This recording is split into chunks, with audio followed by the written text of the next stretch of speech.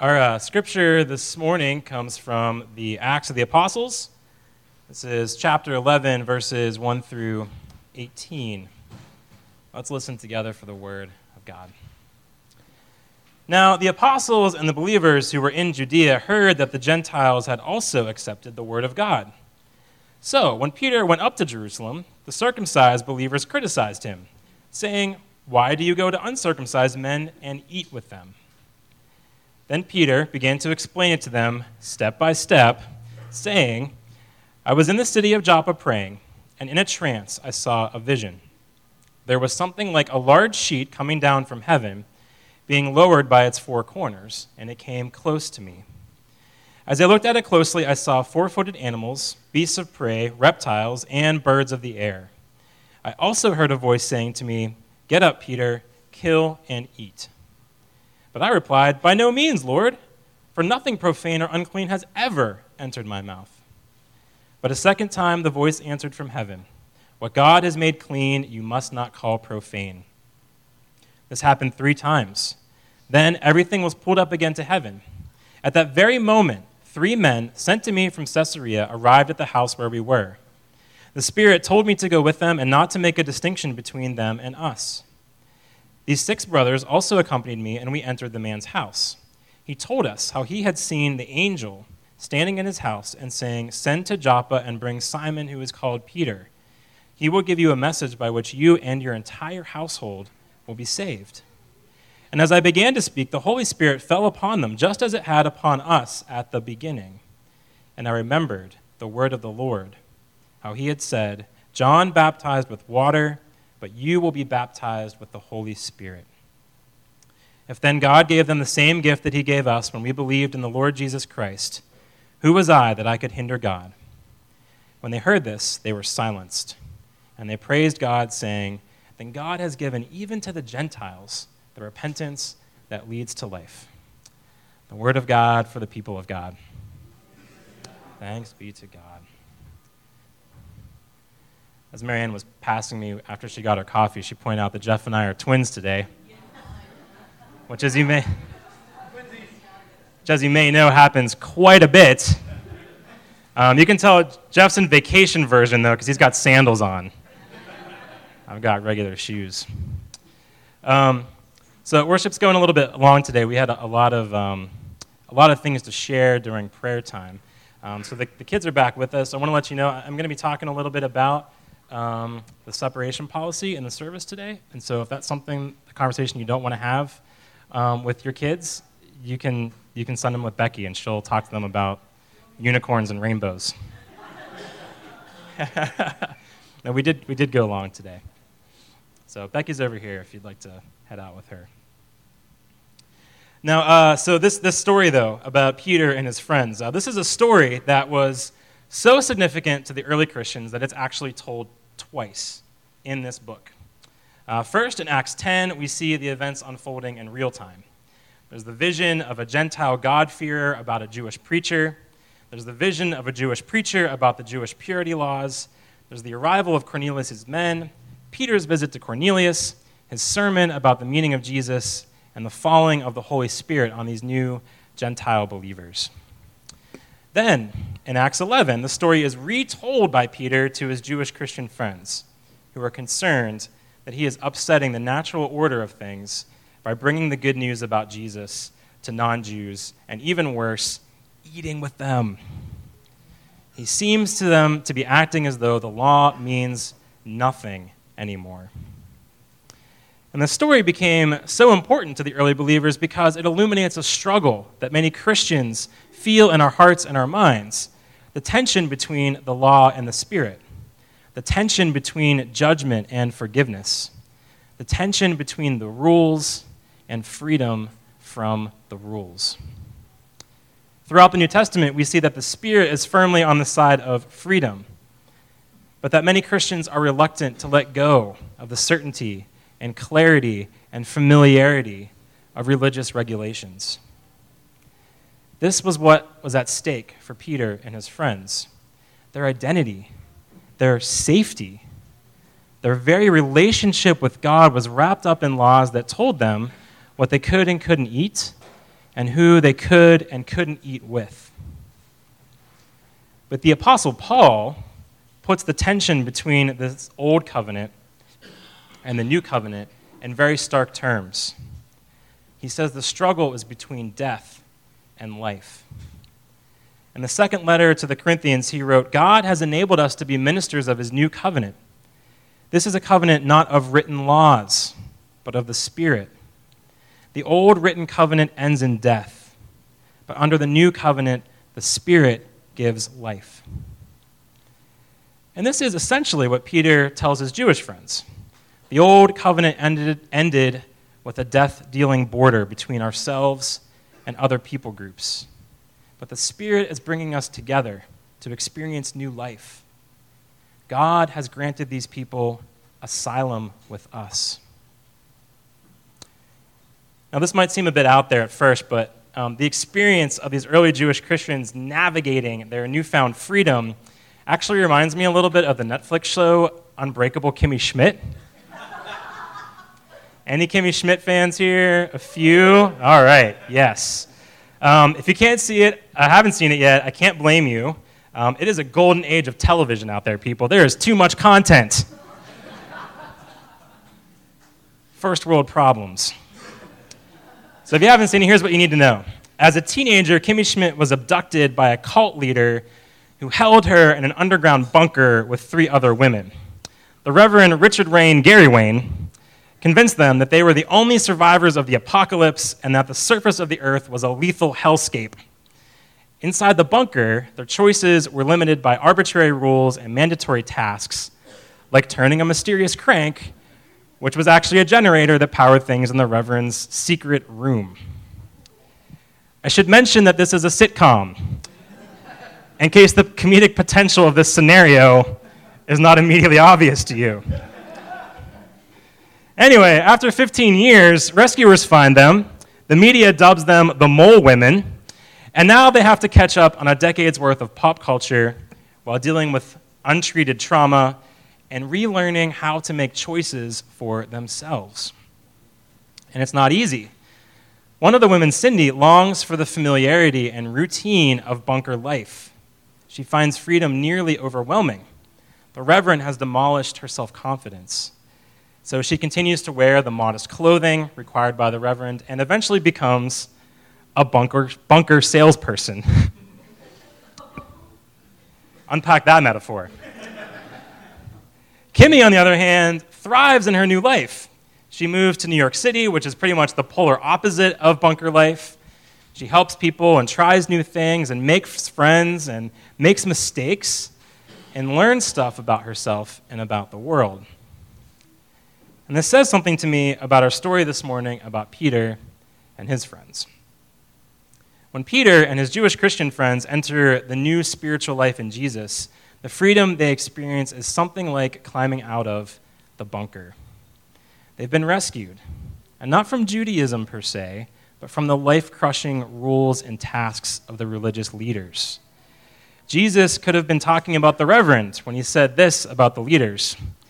They tie up heavy burdens, hard to bear, and lay them on the shoulders of others, but they themselves are unwilling to lift a finger to move them.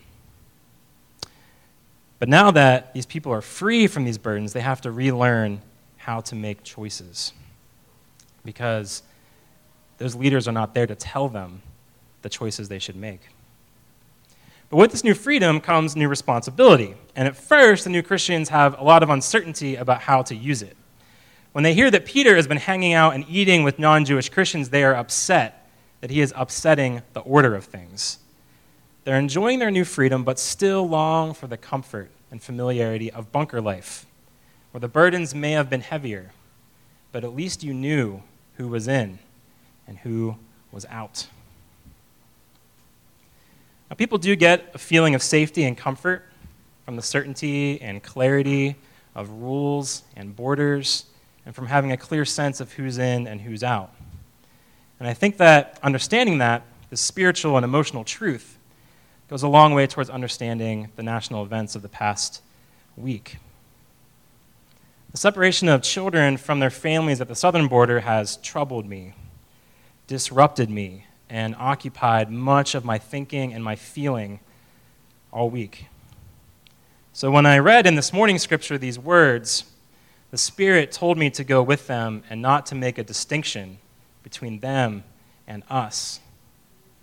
It caused me to question the rules and borders and laws that make distinctions between American citizens and the desperate people who arrive here seeking safety. And here's some of the things that I learned this week. This was a new policy that the president ordered in order to enforce the law against illegal entry, which is a misdemeanor crime.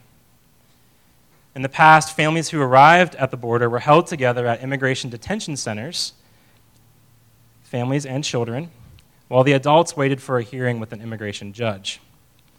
Under the new policy, the adults were arrested and held in federal jail without their children, because children cannot be kept there, while waiting for a hearing with a federal judge. Now, some of the results of this policy so far have been weeping and traumatized children, despondent and sometimes suicidal parents, profits for the private companies who are running these camps, and an uncertain future for children who are being shipped hundreds of miles away from the border. 50 of them arrived in Pittsburgh 2 weeks ago and are being housed at the Holy Family Institute. And it's unclear whether the government has been keeping the records necessary to reunite these children with their families.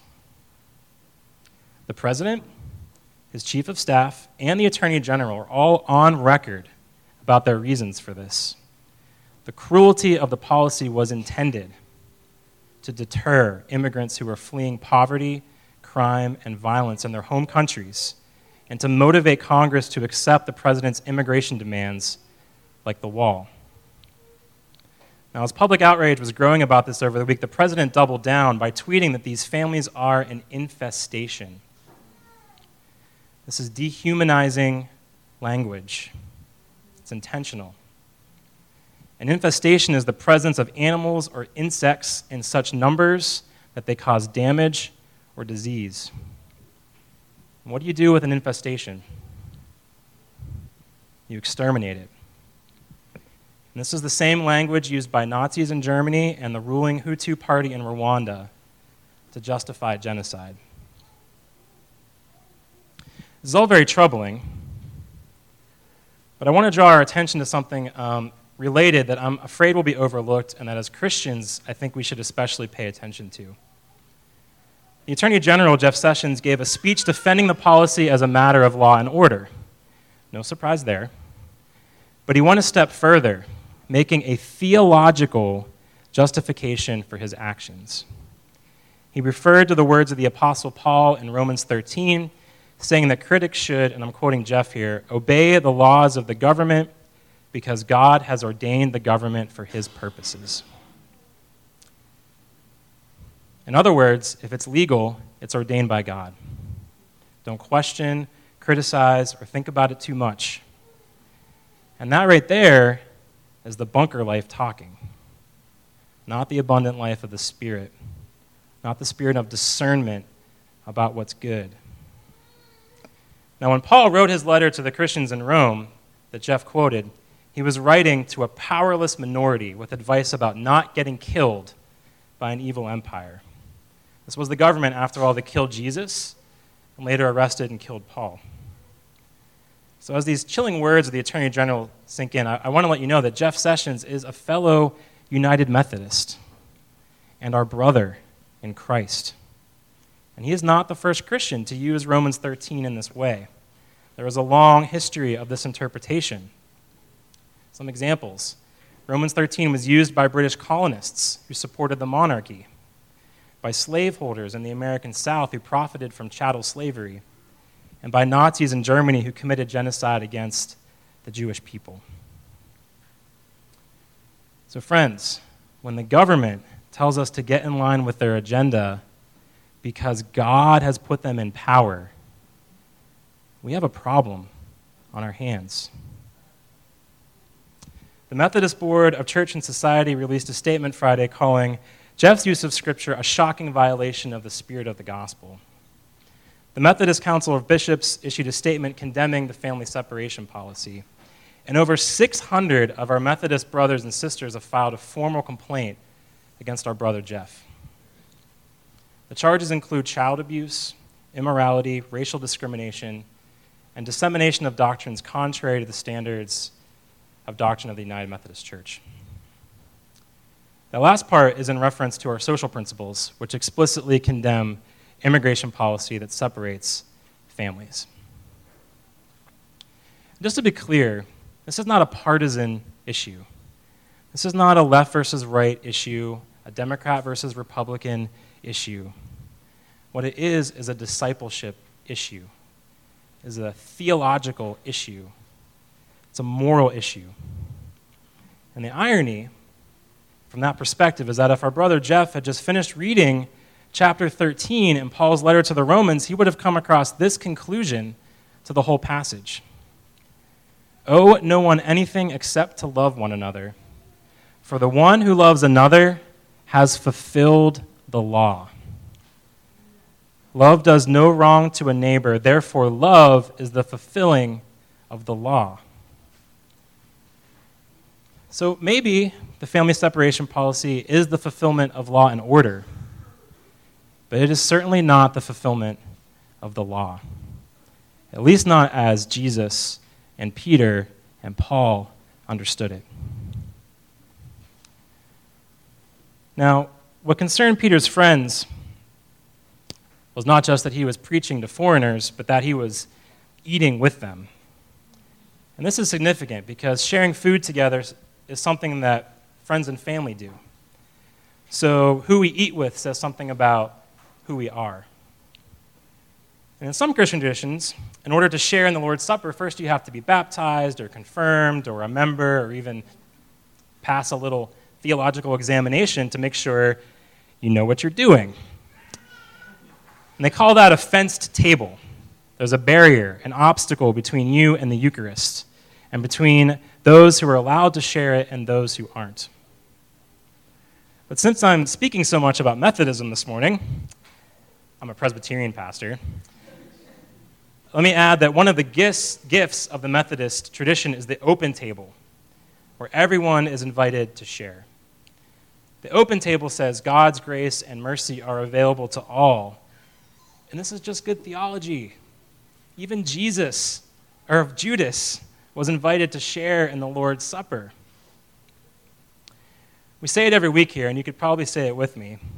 You don't need to be a member of this church or of any church in order to share with us in communion. All you need is a heart that is hungry for the gifts of God.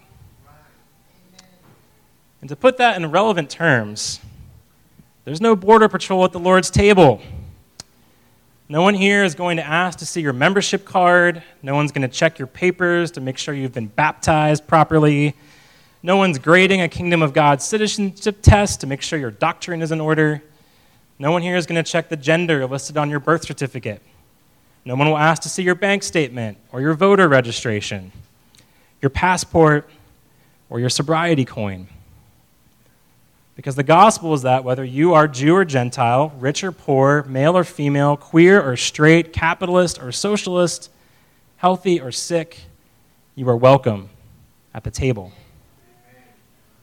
Because none of those things makes us worthy or unworthy of coming to Jesus. None of that makes us worthy or unworthy of love. None of that makes us worthy or unworthy of compassion. It is God's grace and mercy that make us worthy. We are made in God's very image. God's mercy is not limited by our net worths, our genders, our sexual orientations, our political affiliations, our health, our doctrines, and certainly not by our nationalities. So in a few moments, we will share together in the bread and the cup, in communion with each other and in communion with God. And so I invite you, as we do that, let us be praying silently for those who are separated from each other, far from each other, and let us also pray for those who are far from God. Amen.